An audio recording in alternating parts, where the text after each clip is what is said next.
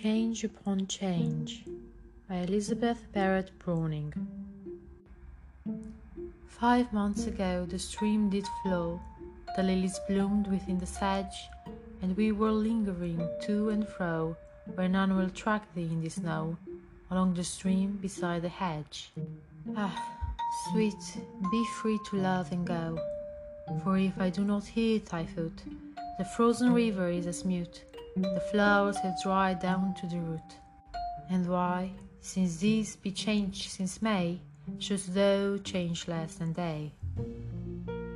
And slow, slow as the winter snow, the tears have drifted to mine eyes, and my poor cheeks 5 months ago sat blushing as thy praises sow, put paleness on for a disguise.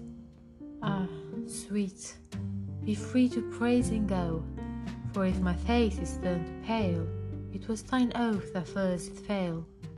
It was thy love, poor false and frail, and why, since these be changed now, should I change less than thou?